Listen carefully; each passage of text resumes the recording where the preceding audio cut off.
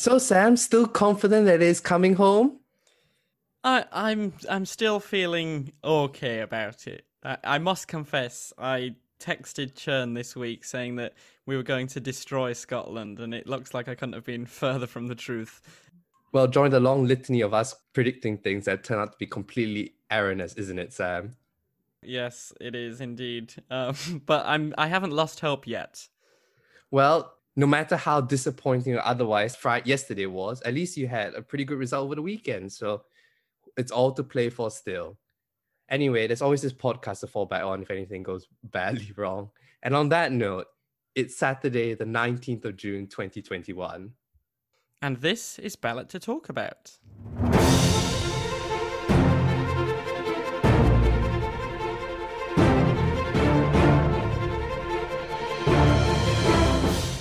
Hello, and welcome to the latest episode of Ballot to Talk About.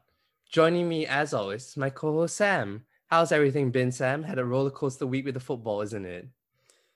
Yeah, it was. I mean, the week started off really well because we've gone through a bit of a period of a heat wave, but by the end of the week, it had started raining, and my mood seemed to track the weather this week, I think. How about you? Well, to be honest, it wouldn't be. I mean, summer in Britain lasts about 7 days, isn't it? So I presume that's your summer done then. Yeah, well, we'll see. I mean, it seemed very fitting that England versus Scotland was played under torrential rain, so that felt fitting. Speaking of fittings, I noticed that this coming Wednesday will mark the fifth anniversary of the EU referendum. Sam, can you believe it's been 5 years since that fateful day? I can't. That has gone quite quickly. I mean, it didn't feel like that at the time, but 5 years, wow. And to consider how much pain, how much ups and downs throughout the entire Brexit process, it feels like such a long time away. What was the point on that night, if you watched the results, and I'm pretty sure you did, that you realized that Leave had won? Yeah, I mean, I did watch the results, and it was a really nerve-wracking night because obviously, with it being a national referendum, there was no exit poll at all. So we were just relying on hearsay that people had been saying from what they thought was going on. And I think it was when the results started coming in from the Midlands that I really knew it was lost. But even when they were coming in from the northeast, and it looked like Leave had won by a bigger margin than we were expecting, I was thinking, I don't know if this is going to go particularly well for the Remain side. But yeah, it was a very bizarre night, and it all seemed to be over very quickly. How about you? For me, my mornings were slightly earlier because if you remember, there was I think it was John Curtis or somebody like that did a cartogram of when, if you expect a 50-50 result of what how the local Yeah, authorities would vote. And obviously, I'm presuming you're thinking of Sunderland as the moment in which you realize it wasn't yeah, all going to plan. But actually, the moment came slightly before that for me when I realized things were not as seen when the Newcastle result came in, and that was about 5 points lower than what I had thought, than what was predicted. It came in about 50-50, I believe, when it was about 55-45. mm-hmm. And and Sunderland made me realize, things are not going according to plan. And for me, it was actually Southampton when that came in, and that was very heavily Leave. And that to me was Southampton Mm-hmm. is a completely different part of the world to the Northeast, and yet that voted a lot heavy to Leave. And then that's when I realized provincial England's in revolt, and this is actually could be, a Leave victory, to be honest. Yeah, and here we are 5 years later. And did you ever think it was going to be that complicated and all so much heartbreak and blood, sweat, and tears? Absolutely not. I mean, I think people studying politics in the next few decades will be looking back on that couple of year period thinking, what on earth happened to the British Constitution? Anyway, we'll be continuing a reflection next in our next podcast, talking a bit more about the next 5 years. But for this week, we'll be continuing our Euros 2020 theme month by looking at the politics of another country that qualified for Euro 2020, which is Finland. And in the week of their municipal elections, we thought it would be a good chance to have a look at the state of the main parties there and at some of the recent themes that have been dominating the electoral cycles. But first, I mean, we can't start anywhere else other than the stunning by-election result in Chesham and Amersham last Thursday, isn't it, Sam? Of course, yeah, which is why that's top of the news items this week. Because Thursday saw the latest UK parliamentary by-election, which took place in Chesham and Amersham, which was triggered following the death of Dame Cheryl Gillen, who'd been the MP of that constituency since 1992.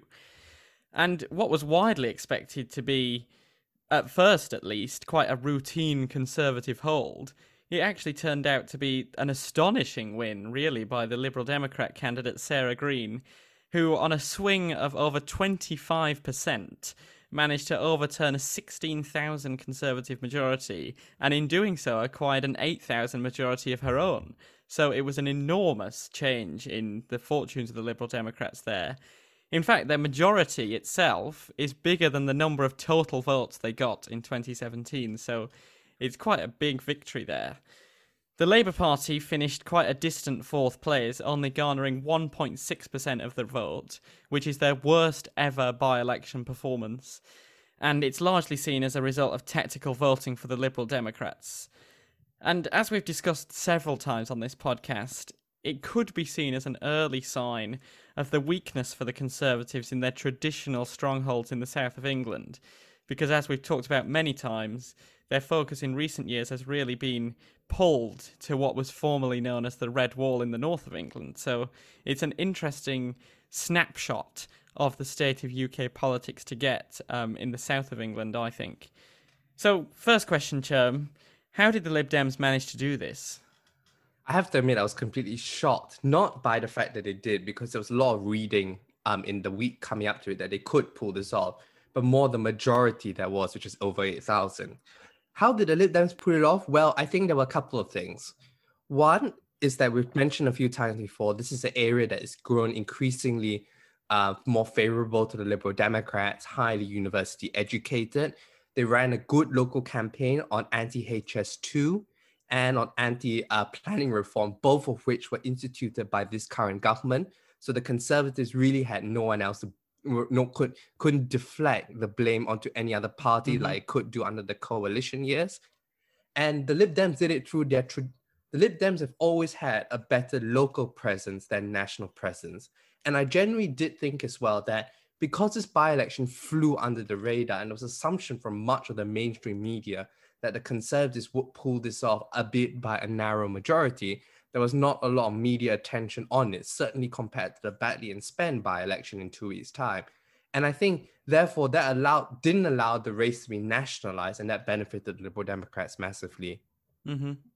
Yeah, I mean, it's not unusual, really, if you look back in recent British history, that Liberal Democrats win by-elections, because it's something they've been quite famous for doing, at least in the last 20, 30 years.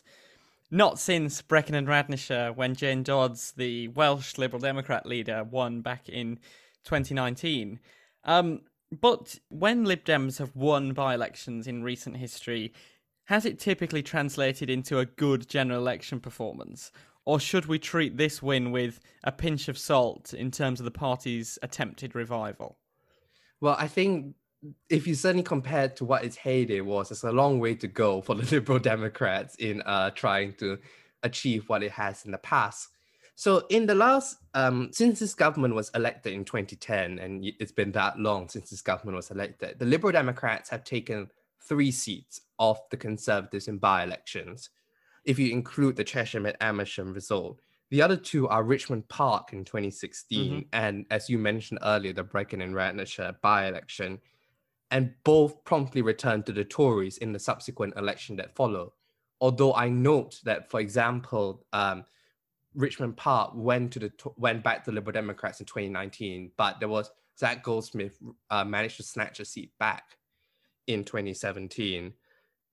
So it does seem that that record's not too good. I had a look as well when the Conservatives were last in power from 1979 and 1997. I think I would best say the results are a bit patchy. Certainly, if you look at the 1992 to 1997 Parliament, there were lots of cases like Newbury, for example, and that was an example which Labour until then got the lowest number of votes ever, lowest percentage of the vote ever. They held the Newbury seat from the 1993 by-election to 2005. But if you look at the Eastbourne result in 1990, in fact, all the by-election seats that the Liberal Democrats gained from 1987 to 1992, the Conservatives took it all back. So I think we're looking at quite a mixed picture, to be honest. It is dependent on a multitude of factors in order to find out how successful the Liberal Democrats have in bedding in, to be honest. But nonetheless, there have been occasions where they have successfully bedded in, that they have been able to hold the seat for a while. Another example is Eastleigh, which the Liberal Democrats took in 1994. It only went back to the Tories in 2015. So there are instances where they either lose it or they hold it for quite a significant period of time. And speaking of the Conservatives, if you were a Conservative member of the government, would you be worried by this result? I think yes and no. I think this is what we usually would expect about a traditional by-election swing. This is slightly on the upper end, but this is definitely what a typical by-election swing looks like, unlike what we saw in Hartlepool about a month ago. I think, so from that point of view, you might think, okay, that we can discount that. However, I think we cannot ignore some of the underlying concerns that motivate the people to vote against this Conservative government, which is planning reform and housing in general, but not in the way of wanting more housing, wanting less housing. And the general focus on the Red Wall has meant that, and it's sort of neglect. So I think from that point of view, they would have to be worried about this. But then again, this is a warning shot, I feel, not necessarily the fact the blue wall is crumbling.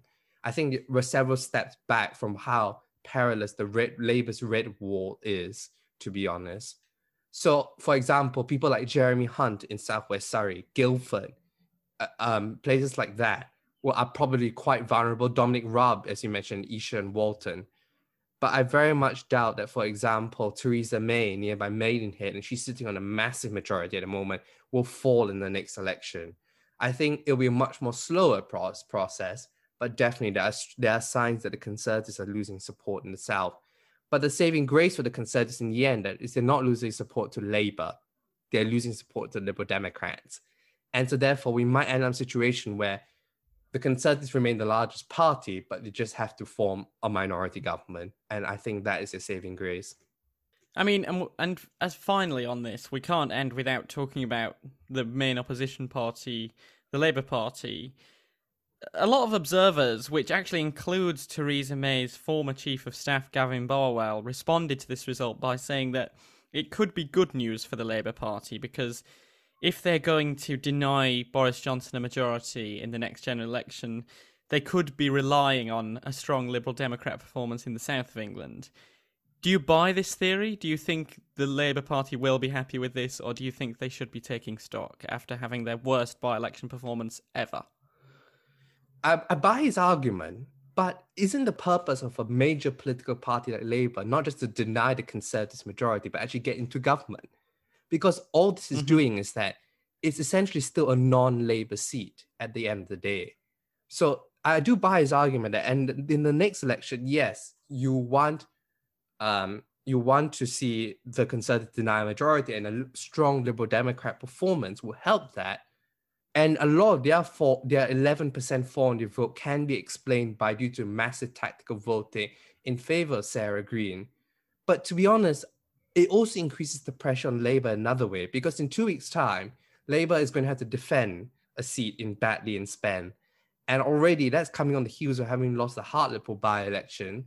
We have seen the Liberal Democrats do very well here. And if they lose the Batley and Spen by-election, you can't blame the vaccine bounce or goodwill towards the Conservative government in its vaccine rollout, because we've just seen a strong indicator that the Liberal Democrats can pull this off.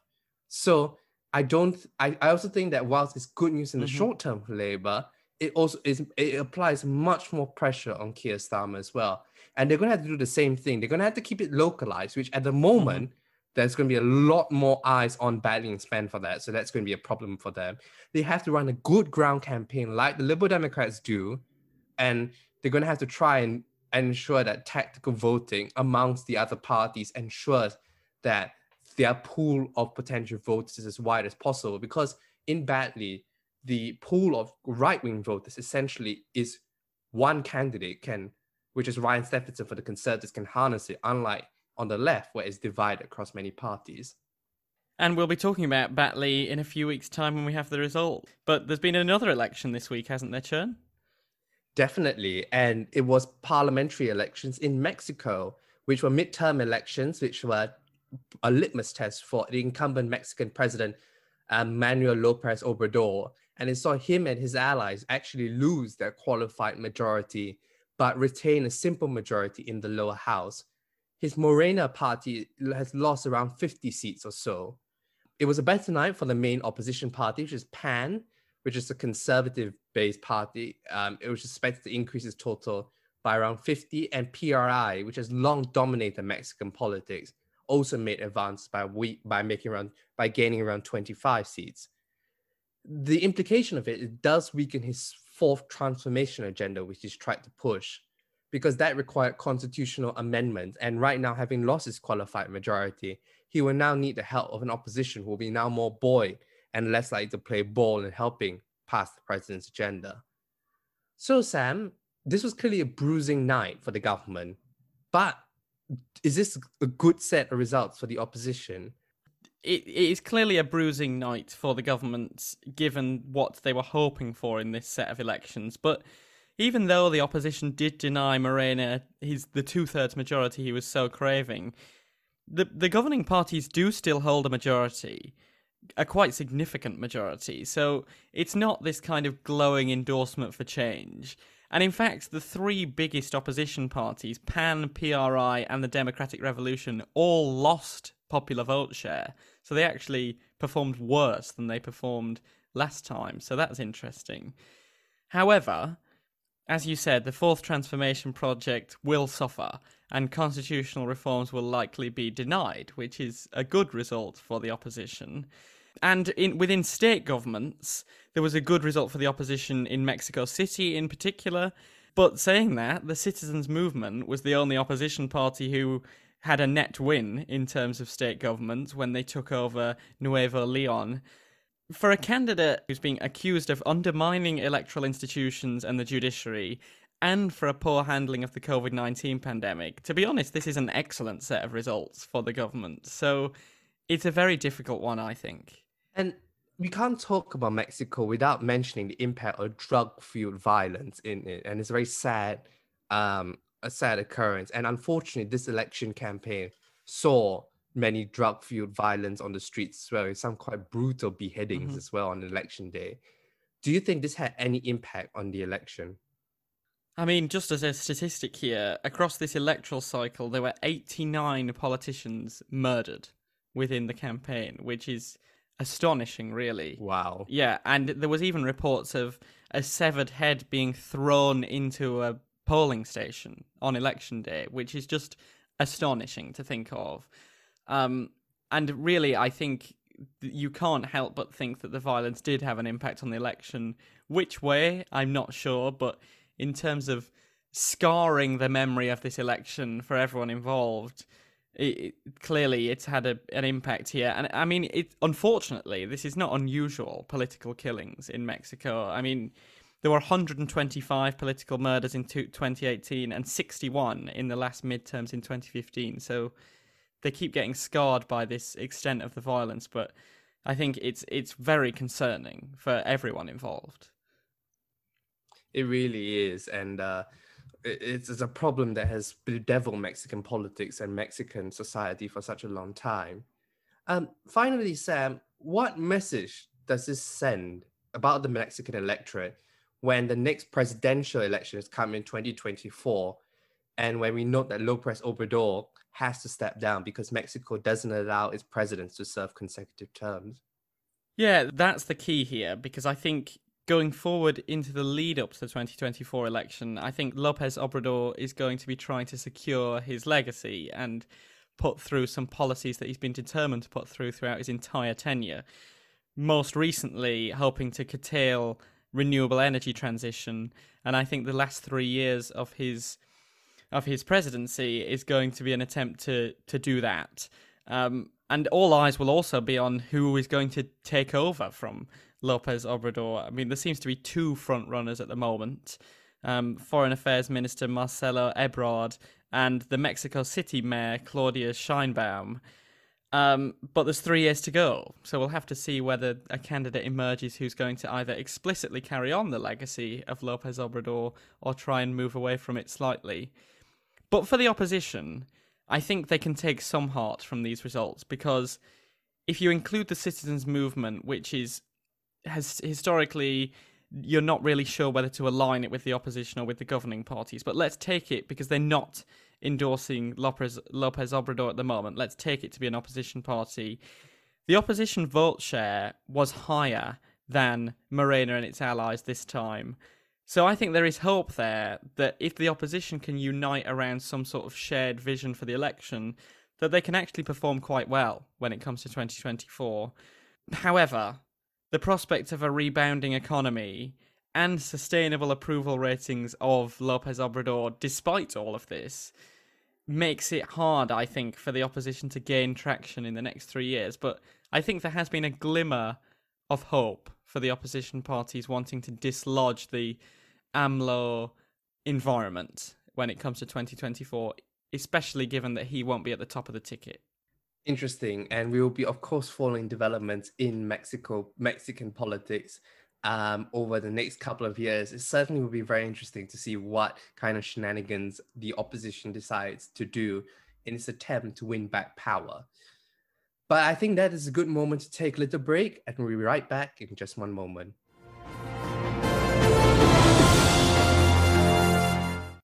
Okay, welcome back to Ballot to Talk About.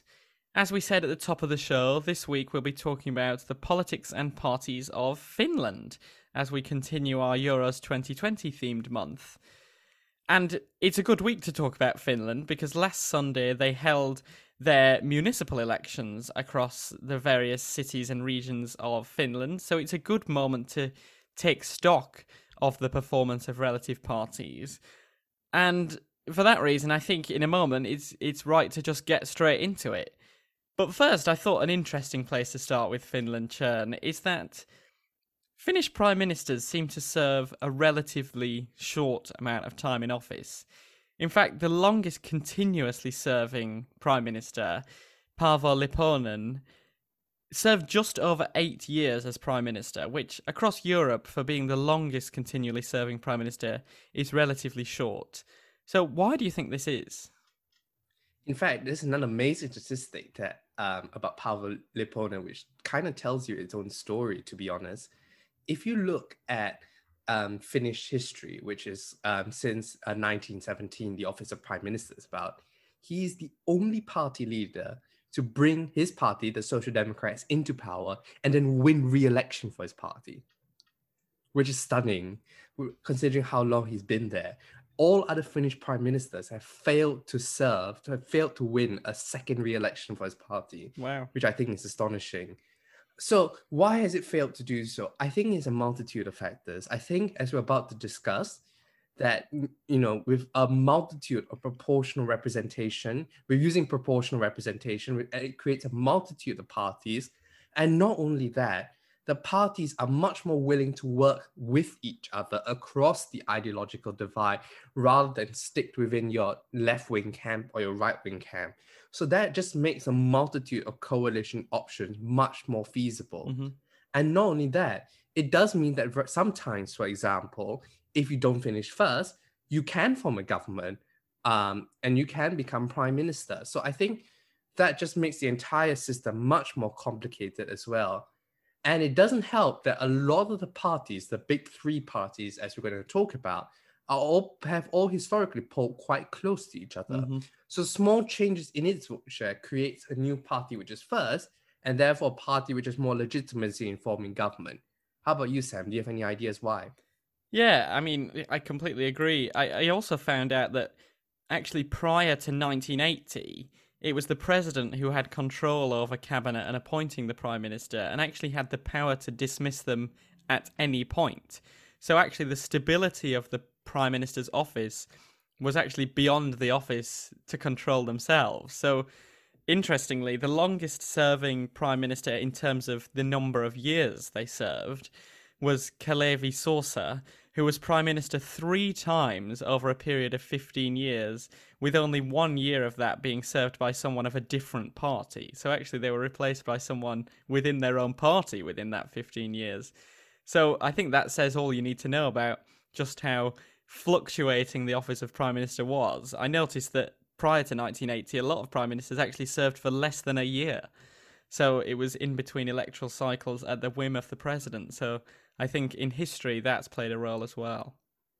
Although that being said, one of its recently shortest serving prime ministers, Anneli Jaitteenmatti, has served 69 days in between winning the election in April 2003 and her resigning in June 2003. So not all the time, but yes, I do take your point there. Yeah, well, now that we've talked about the prime ministers, I think it's worth getting straight into the parties, probably starting with the governing parties, who currently have Prime Minister Sanna Marin, who is a member of the Social Democratic Party. So, as we talk about the governing parties, we're going to talk about the Social Democrats, the Centre Party, and then the other parties, which include the Green League, the Left Alliance, and Swedish People's Party. So, there's a fair bit to discuss here. So, Sanna Marin, as I said, is the youngest serving female state leader, and she is a member of the oldest active party in Finland, which currently is the largest party in parliament with 40 seats. She is Finland's 9th prime minister and took over the office in December 2019 after the resignation of Antti Rinne over losing confidence of the coalition. 2015 marked the Social Democratic Party's worst ever electoral performance at just 34 seats and actually in 4th place. And although they rebounded to 1st place in 2019, they still perform far lower than their pre-2000 levels of support. And last week's municipal elections didn't bring great news for the party because they lost around 250 seats across the municipalities and were among all but one of the coalition partners who lost seats across these municipal elections.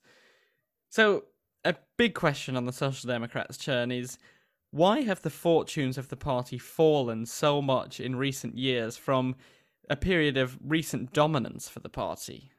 So I think I would classify it as twofold. So if you just go back a little bit of history, the Social Democrats have traditionally did very well until the 1945 election, when they were usually polling around 60 to 80 seats out of a 200-seat parliament to 50 seats. And that's when I think it started its first drop. And that was largely in the split of the left-wing vote between the Social Democrats and the Finnish People's Democratic League, or more colloquially known as the Communists. So I think there was a first initial split in 1945 over that, and it took a lot of the left, and the Communists took a lot of the left-wing votes. Then, as you mentioned earlier, you had the split in the 2000s. And I think why it's kind of more precipitous drop is that in 1995, they actually held its best election since 1945, and it's been downhill ever since. So despite a small revival in 2003 and 2019. So in 1995, what happened was that there was a previous center-right government comprising of all center-right parties, and it undertook a very unpopular austerity program. And there was also the lingering effects of the early 1990s recession. So that fueled the Social Democrats' better performance in 1995. And when you're at high watermark, the only way is down, I suppose. That problem was compounded by what happened in government when they were in government in the 2000s. So what I found was that there was quite a bit of anger, particularly in 2007, after being in government from 2003 to 2007, over this idea that even though they were in government, that they failed to deliver for their base. So then SDP chairman, Eero Heinäluoma, and I probably mispronounced that, he himself is a former leader of a trade union called SAK. But he actually prevented a rise in student benefits. He actually blocked a rise in student benefits. So I think this is a similar tale compared to many other social democratic parties we discussed over the last couple of weeks, where they try to take a much more moderate economic position, but actually in the long term, it has hurt the party's brand among its core supporters, and that has harmed the party in the end. This week, with the municipal elections, it was Sanna Marin's first electoral test as Prime Minister and leader of the Social Democrats. And even though she continues to enjoy quite high approval ratings personally, why do you think her party has struggled in this election? I think that's a very good question. I think I also note that this was a similar problem afflicting Finland's second female prime minister, Mary Kiviniemi, who ruled from 2010 to 2011, where she was significantly more popular than her centre party, but still did really, really badly in the election. So I think what has happened is that this, to me, suggests that in the parliamentary election level, it's more people judging the performance of the party and the government in general rather than the personality leading it. And I noted that there was some, they were passing judgment on the government's planned health and social care reforms. And also this idea of taxation was also a big issue as well. And it was symptomatic of the fact that it was more of a bad mark against the government, given the fact that the Centre Party, the Left Alliance, and the Greens all lost seats in this election rather than just the Social Democrats. So I think it was more an assessment of the government itself. And Sanna Marin, being the head of the government, I don't think there's any position to help improve on that position, to be honest.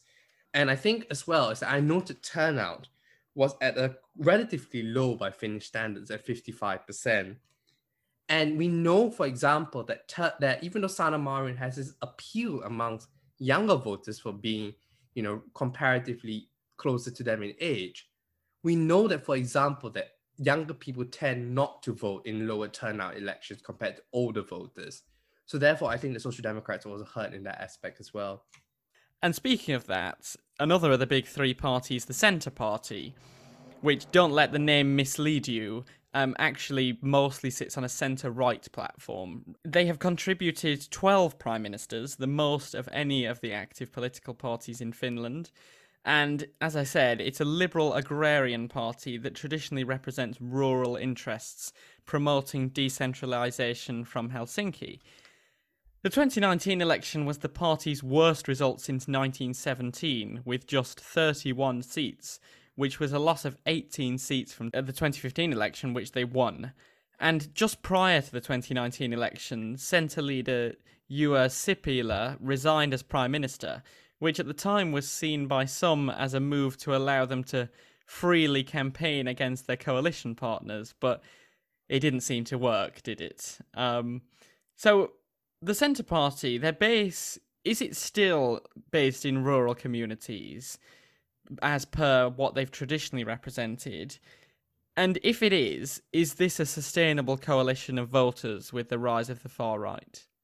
Yes, I still think its base is within very much Finland's rural community, particularly in the north of the country. They are still relatively strong there.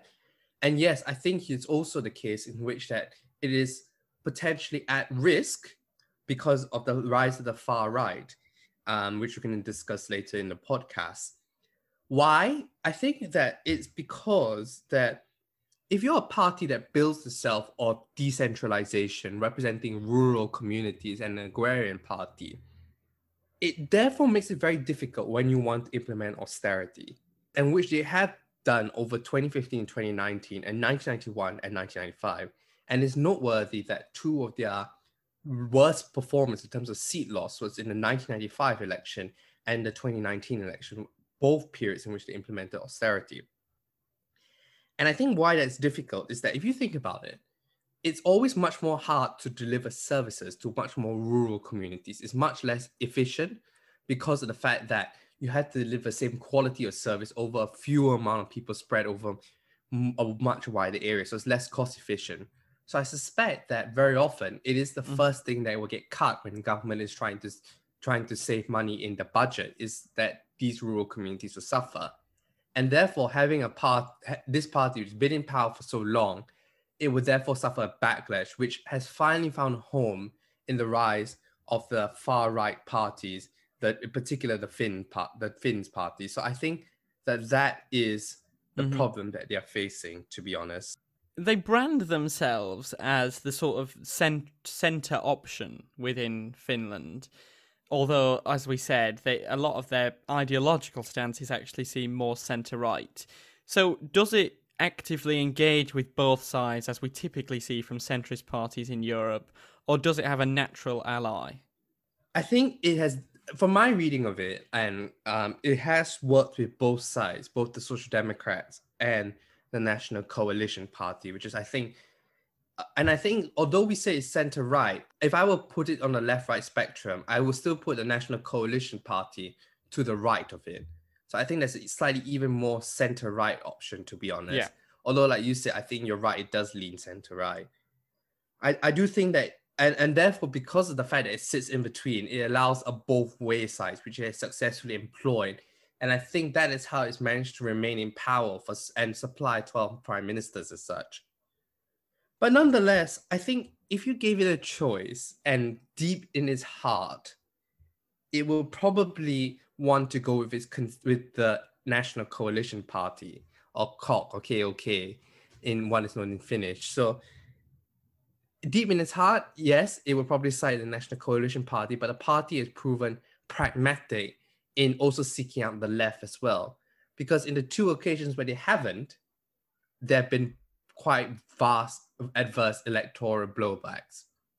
Well, I think it's also important to say that this is not the Centre Party are not some kind of third party who are the junior coalition partner in every circumstance. They actually have won many an election in Finland and have formed the government themselves. So that's also an important thing to just asterisk there. But back to their policies. As you mentioned, Europe has been an interesting policy for the Centre Party, because back in the early 1990s, when Finland was looking to join the European Union, the Prime Minister at the time, who was a Centre Party Prime Minister, Esko Aho, faced deep divides in his party over joining the EU, and their party actually later opposed joining the euro, even though they then accepted it when they regained government in 2003. So they've had a complicated relationship with Europe and the euro. Is the EU a dividing line in Finnish politics, and where does the Centre Party stand on this issue today? Yes, I do think that the EU, and not the EU itself, but issues afflicting the EU has occasionally posed problems for the Finnish government. So you talk about the euro, the bailout crisis, and what to do about the Eurozone bailout crisis in the early 2010s was another hot topic and dividing line in Finnish politics as well. So I think that the different issues faced the EU will have impacted Finnish politics as well, largely because I suspect that the location of Finland as among the Scandinavian countries, the one that's most close to Russia, it kind of sits at that frontier when Russia begins and Europe starts. Mm-hmm. So I think that the battlegrounds over Europe have always proven a hot topic there. And I think that is very much the case there as well. And if you think about if you look back to what we earlier mentioned, the Brexit referendum, if you talk about rural communities, it is striking that in the UK, the most areas that have expressed the most Euroscepticism is small towns, and in rural areas, exactly where the Centre Party traditional base lie as well. So I think that although they have, that's why that they tried to reach out in the 1990s to oppose the euro as well. But then again, 2003, they accepted it, and they were quite pro bailing out some of these Southern European countries. And that's when the problem started for them, really, in this latest, over the last 10 years, I feel. And so the other parties involved in the current government, as I said, are the Green League, the Left Alliance, and the smaller Swedish People's Party. Just to quickly talk about them, the Green League posted its best ever result in 2019 by quite a margin, with 20 seats overall, but this week's municipal elections was not good. They lost 2% of their overall vote and up to 5% in some of their best regions in Helsinki, Espoo and Tampere, which are some of the biggest urban centres in Finland. The Left Alliance is a much smaller Democratic Socialist Party that has featured in 5 Finnish cabinets since they were founded in 1990, but their moderate increase of 4 seats this time, I think, actually helped the sustainability of this left-leaning coalition. And back in 2011, the party split over the decision to join the National Coalition-led Katainen government, but this time seemed more content entering the government with the SDP. And then the Swedish People's Party, which seems unusually named for a party in Finland, actually represents the Swedish-speaking minority interests in Finland and has worked with governments of all colours to promote this interest. And in fact, they were continually in government between 1979 and 2015, which just shows all the different parties they're prepared to work with. And it's not an insignificant minority either, because in 1994, Elizabeth Rehn, who was the Swedish People's Party's candidate for president, got to the second round of the presidential election and garnered 46% of the vote overall. So they're not an insignificant minority here. So, questions for these smaller parties. Is the poor Green result in this year's municipal elections a response to them being in government, or do you think there's something wider going on with the Green Party's fortunes? Yes, I think that being in government has not helped the Greens there, and I'll give you why. We posted on our Twitter a couple of months ago in April that the Finnish government at that point was on a verge on possible collapse. And one of the reasons that it was that there was a lot of tensions within government is over peat, PEAT, and which is basically a source of income and energy for many rural people in Finland, which is obviously therefore something that is very keen to and something the Centre Party cares about. However, it is also extremely polluting. In fact, it is more polluting than coal, which I find very interesting. So therefore, you have the Greens as an environmental party versus the Centre Party's core constituency. And the reality is that the government will collapse, the Centre Party pulls out, but the government could potentially survive, given it only falls about 2 seats short, if the Green League pulls out. So the fact remains that the Centre Party has more leverage. And I do think that because of the compromises on that, I suspect that annoyed a lot of the environmentally focused voters in Finland with the Green League. And as I mentioned a little bit earlier, they also weren't helped by the fact that young people in a low turnout election, young people tend not to vote, and young people also tend to vote for Green. So I think that both these factors impacted the Greens' performance. And where does this Green Party sit in terms of European Green parties ideologically? Is it openly left-leaning, or is it a bit more nuanced? I think it's much more nuanced in recent years. I noted in 2011, it was the first time it entered government with Jyrki Katainen, the National Coalition Party leader, as prime minister. And up to that point, its involvement in government was primarily when the Social Democrat MPs were prime minister. That's when they brought the Greens along. And I think that will embolden the Greens to continue on this much more to also talk to the center right as well, because I note in the 2015 election, they actually increased their number of votes and seats as well. The Green League actually increased the number of votes and seats that they had. So they therefore didn't suffer a lot of the blowback from teaming out with a center-right government in this way, which I thought was really interesting. Yeah, that is interesting. And talking about the Green League and Left Alliance briefly, with 20 and 16 seats respectively, they're not an insignificant grouping in this coalition within the Parliament of 200. What has caused this left-wing fragmentation of the vote in Finland? And is this extent of it in 2019 unusual, or is this quite common? Well, what I think happened in 2019 is that, as we talked about before, the Centre Party did really badly because it suspected that when it implemented austerity, and therefore that was attractive to left-wing votes. I think in the past, what would have happened is that, and suddenly we saw in the 1990s, that all that vote would have gone straight to the Social Democrats. But now, it's not only gone to the Social Democrats, but a significant chunk went to the Greens, who were also probably boosted by the increasing importance a lot of voters place on climate change, and the Left Alliance as well. So it therefore meant that the direction in which we went was not one way, it was multitude of ways as well.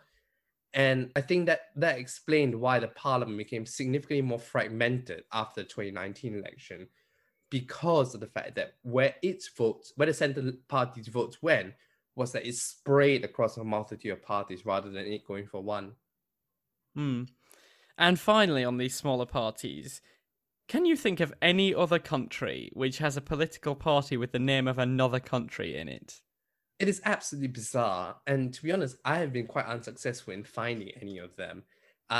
However, I do think there are parties that represent minority interests. So there are parties, and particularly in proportional representation systems, there are parties that represent minority interests in parliament, but whether they explicitly use the name of another country is a totally different matter altogether. Have you been successful in finding any, Sam? No, I haven't. I was just curious as to whether you managed to dig any out when I put that question on there, but it does seem unusual. Indeed. It does seem unusual indeed. And it's always one of those things, a bit like the Lithuanian Union of Greens and Farmers. It's such a unique combination of parties together, isn't it, Sam? It certainly is, but I think that's a good opportunity to talk about the opposition. And the other big three, the only of the big three Finnish parties that is no longer in this government is the National Coalition Party, which is, I would say, is the main center-right party in Finland. At the last election in 2019, the party got 17% of the vote, which is, although it gained the seat, it was actually its worst performance in terms of share of the vote since 1966. Nevertheless, though, this share of the vote is only slightly below what the National Coalition Party has historically polled over the last 40 years, which is around the low 18, 19% to early 20 or so percent, suggesting a relatively high base but low ceiling. Since the 1980s, they have supplied three prime ministers in 2 terms, Harri Hakulinen from 1987 to 1991, and more recently in 2011 to 2015 with Jyrki Katainen, as we alluded to throughout this podcast, and Alexander Stubb. But only once throughout this period, was the largest party, which is in 2011. So, Sam, first of all, why is this Finnish centre-right party relatively weak compared to its neighbouring countries? Is it because of the presence of the Centre Party? I think the Centre Party plays a big role here because there's sort of a breadth of centre-right politics available. I mean, traditionally, we would expect the sort of agrarian interest that the Centre Party represents in other European countries to be represented by the traditional centre-right party, which in this case is the National Coalition. But the fact that those two ideals are split away from each other into two separate parties, I think really means that the traditional ideological base that we would expect for a centre-right party is split between two parties. Therefore, the National Coalition's ceiling is much lower than we would expect for other centre-right parties around Europe. So I think it's the unique nature of Finland's party system being dominated by three parties rather than two, in which there are two conservative groups available. And also, unusually here, as I said, the National Coalition is an urban-centred party. So as the urban centres move towards the more left-wing ideals in terms of social liberalism and social economics, you're sort of squeezing the National Coalition's traditional voter base in many ways because they typically reside in urban centres, and as urban centres move left and agrarian interests move right towards either the Centre Party or in many cases the Finns Party as well, the National Coalition's traditional voter base sort of vanishes slowly. Do you agree with that? I think that's very interesting, and I do think that there's elements of truth to either statement. Although I do note that, what is interesting is that if you are a centre-right voter, it seems that if you live in a rural area, you've gone straight to the Finns Party, the far-right party, rather than which is a further ideological leap on the economic scale necessarily than the National Coalition Party, which is much more closer ideologically. So maybe to me, it could possibly suggest that a drift away from the Centre Party is not necessarily motivated by economics as such, but more other issues which we're going to talk about a little bit later as well. But Sam, you said something really interesting there, which is that it's the National Coalition Party in the last municipal election last Sunday held the capital city of Helsinki. Yeah. Why have the National Coalition Party traditionally done well in urban areas? I mean, in the 1970s, there was a big shift in the National Coalition Party's policy platform, which has continued ever since then, which has been towards supporting social liberal ideals and an expanded welfare state, which for a centre-right party in Europe does seem initially quite unusual, but it's the sort of thing that appeals to urban centre voters, especially on the social liberalism front. So in an environment where there's a lot of post-materialist issues being discussed about the welfare state, about civil liberties. The National Coalition is, for example, in support of gay marriage. Then you can remain competitive in this kind of policy arena, which I think has meant that in one of their key strongholds of Helsinki, in terms of municipalities, they've remained competitive. I think that's very interesting. And I think what also helps their case on the liberal side is that the Centre Party itself is not particularly social liberal. In fact, they're socially conservative. No. In fact, I think when the Finland approved gay marriage, 30 out of the 36 Centre Party MPs at the time voted against it. So I think that if your main centre-right party you're competing with is, socially conservative, the social liberal legs could run a lot further, as you said, in liberal areas as well. So I think there's definitely merit to that. Let's talk about the Finns party, because it's dominated discussion on both the Centre Party's woes to many respects. It is a far-right party which was formed in 1995, rising from the ashes of the populist Finnish Rural Party, which is a populist anti-establishment party itself. The long-term chairman who led the party from 1997 to 2017 was Timo Soini, who oversaw massive growth in their party support, particularly in the 2011 election, going from 4% to 19%, which puts it actually in the top tier of the big three parties we talk about, and from 5 seats to 39 seats from 2007 to 2011. He subsequently entered government in 2015, with Soini becoming foreign minister. However, this period in government was marked by declining support for the party, which eventually led to the party splitting in 2017, with Timo Soini and 19 other MPs forming the Blue Reform Party. So first, Sam, what went right for this party in the 2011 election? I mean, they were really benefited by the 2008 financial crisis. That was what they really capitalized on.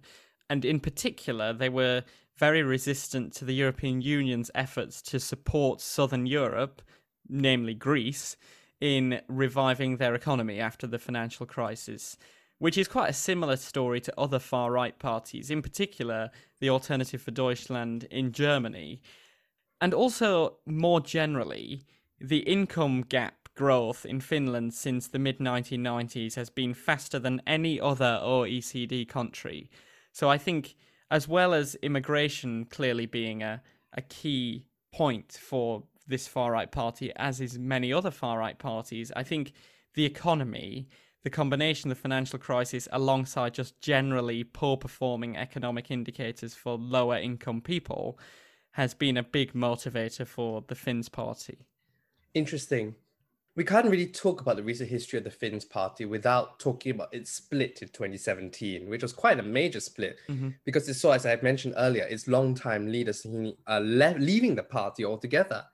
And it was initiated after the Centre Party indicated it was unwilling to work with a man who defeated Soini in that leadership election, which is the current leader, Dr. Jussi Halla-aho.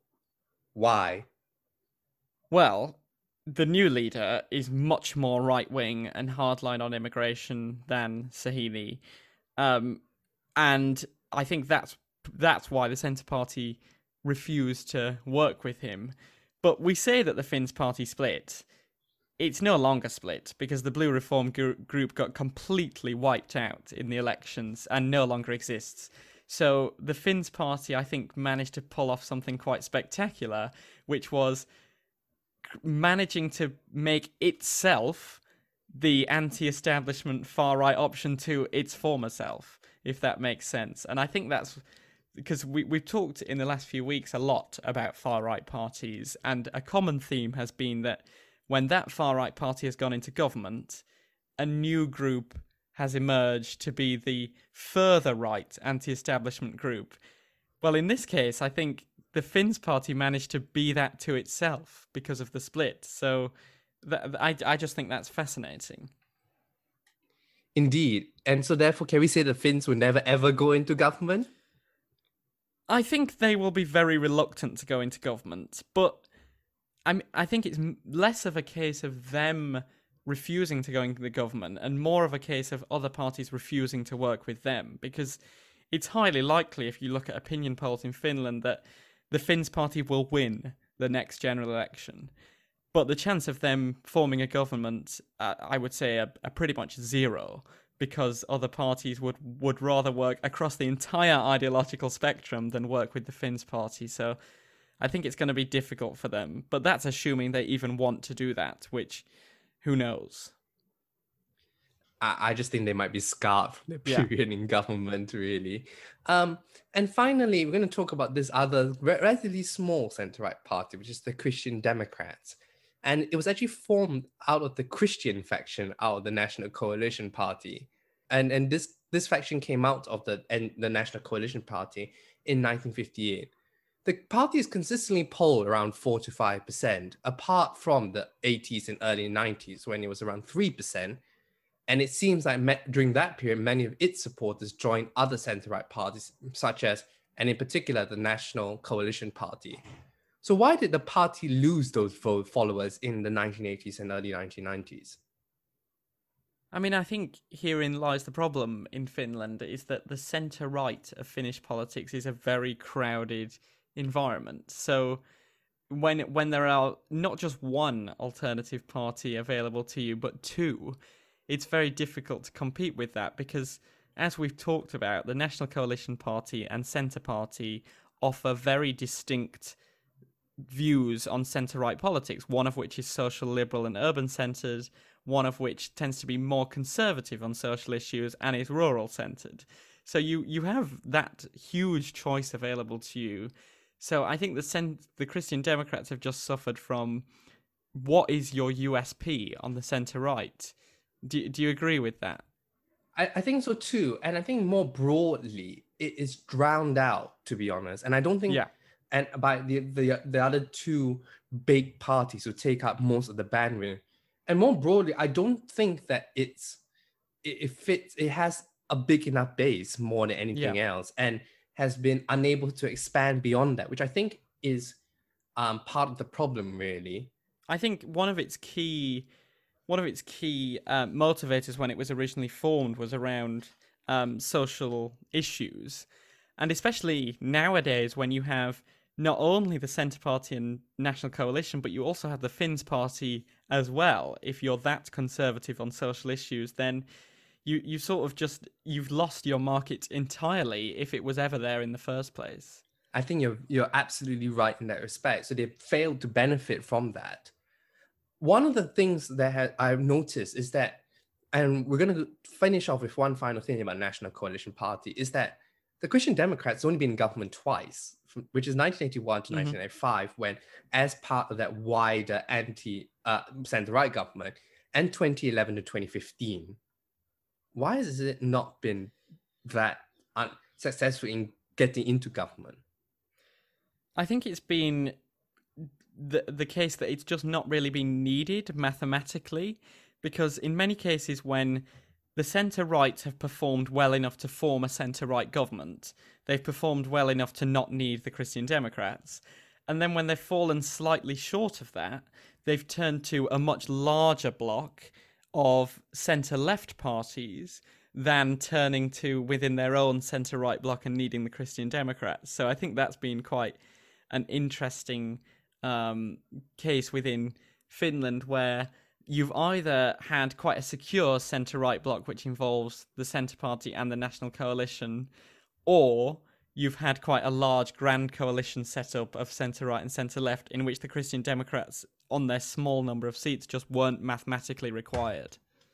And finally, just quickly go back to the National Coalition Party, because they have become much more involved in government, as we said, in recent years. So, they've been out of government. They've only been out of government twice, since 1991, from 2003 to 2017, to 2003 to 2007, and this current period is 2019. Is there any link between them getting more involved in government, pushing the Christian Democrats out in a way? Quite possibly, but I mean, the National Coalition Party are a much bigger party who represent a lot more seats, so it's often the case when these three big parties perform quite similar to each other that you're going to have to involve at least one of them, if not two of them, which is just not the case for the Christian Democrats. I think the National Coalition Party have just become more essential in government formation, and that's why. And I also think part of the reason why you alluded slightly to earlier is that it's more socially liberal policies and acceptance of the welfare state has made it much more acceptable to the center-left parties and to reach across the ideological aisle as such and talk to the National Coalition Party. It's been a fascinating discussion about Finnish politics, but one of the things that has been remarked upon is the fact that the main party, so the National Coalition Party, the Centre Party, and the SDP, are much more willing to work with each other than in other countries, i.e. like Denmark's Red and Blue Bloc earlier, and we're going to talk about Norway in a couple of months' time, and even to accommodate parties at the opposite end of the ideological spectrum. The 2011 election has been referenced a few times. It's a remarkable election which saw the National Coalition Party, Jyrki Katainen, admit the Left Alliance, which is literally at the other end of the ideological spectrum, into government. Is there anything about Finnish politics that could explain why this ideological flexibility? I mean, my main theory is that this has a lot to do with fragmentation and government maths when it comes to forming a government, because I think, as we've talked about a lot, the three main parties perform quite close to each other in terms of the number of seats they get, even when there's fluctuating fortunes of their relative parties, which means that you usually would need to involve at least two of them in the government. And I think it's been the case here that, for example, in 2011, the gap was bridged between the National Coalition Party and Left Alliance by the presence of the Social Democratic Party, who, when they were negotiating to form a government, demanded that the Left Alliance were welcomed into the fray. And that's why the Left Alliance took part in the 2011 government. Because even then, the Social Democratic Party and National Coalition Party, the two best performers in the election, combined, still fell short of a majority. So I think it's the case that within these governments, in order to get security, you need to involve a lot of parties. And because of the extent of the fragmentation, you have to involve a lot of parties who don't necessarily agree with each other. And I think that's a unique nature of Finland. Do you have any alternative perspectives? I think the 2011 election was much more interesting government coalition because the Centre Party took itself out of the equation altogether. It had been in government since 2003 and suffered a worse result and wanted to rebuild from opposition. So therefore, I think the Centre Party has probably, if you ask the National Coalition Party who would you rather work for, they would say Centre Party in a heartbeat. And them taking themselves out of the equation meant that Jyrki Katainen had to look to the left, and that's why that coalition came about. I think it's even more remarkable given the number of parties involved and this ideology actually survived the entire term of government, isn't it, Sam? It is, yeah. It was quite remarkable. I think it's quite easy for us, especially for UK observers, to find this really unusual. But we need to remind ourselves persistently as we talk about these European countries this month that working in broad ideological coalitions is not unusual for a lot of European countries, especially ones which operate on proportional representation. But still, Finland has, in particular, with it being a three-party system mainly, has been particularly fascinating. This has been a fascinating discussion about Finnish parliamentary elections, but we can't ignore the fact that Finland is also one of those countries that holds presidential elections, in which party-nominated candidates, particularly if they're running to replace a term-limited president, are run for their respective parties. Although we do note that the president then becomes independent, and if he or she does seek re-election, tends to run for independent, but with some party support backing it. Do parties' performance in the presidential election tell us anything about the litmus test of politics in Finland at that moment, or is it primarily a personality-driven contest? That's a good question. I mean, I think given that the powers of the president have been severely limited in recent years, to the point where now they exclusively operate really in a foreign policy realm. I think it does give us a nice indication of where the country is on foreign policy in particular. I mean, the 2012 election, which was when the incumbent president Niinistö was first elected, was predominantly based on the issue of whether Finland should join NATO, and that was the ideological discussion in that presidential election. So I think it's much narrower ideologically, but I think there is still, at the heart of it, an ideological debate going on about foreign policy. Although, how can you read that in terms of foreign policy space, though? Well, shouldn't it be therefore, given the Finns party's greater dislike of the EU, more be a contest of globalists versus nativists in that sense, rather than center-left, center-right?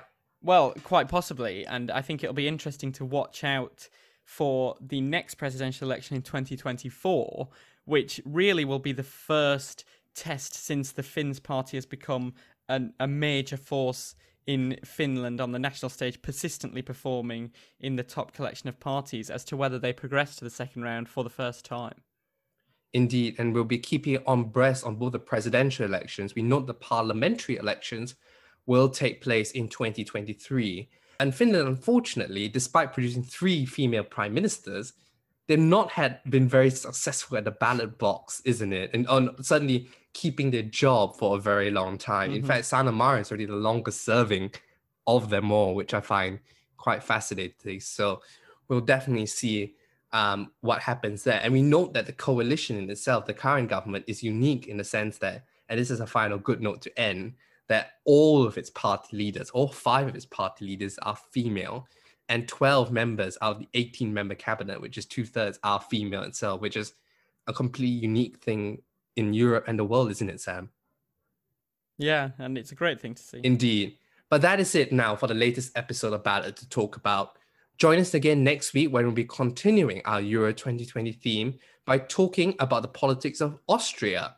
And as always, we will continue to bring you up to date on the world of politics and elections from around the world.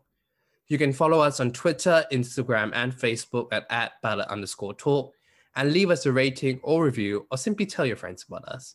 My name is Chen Han, and until next time, we will speak to you soon.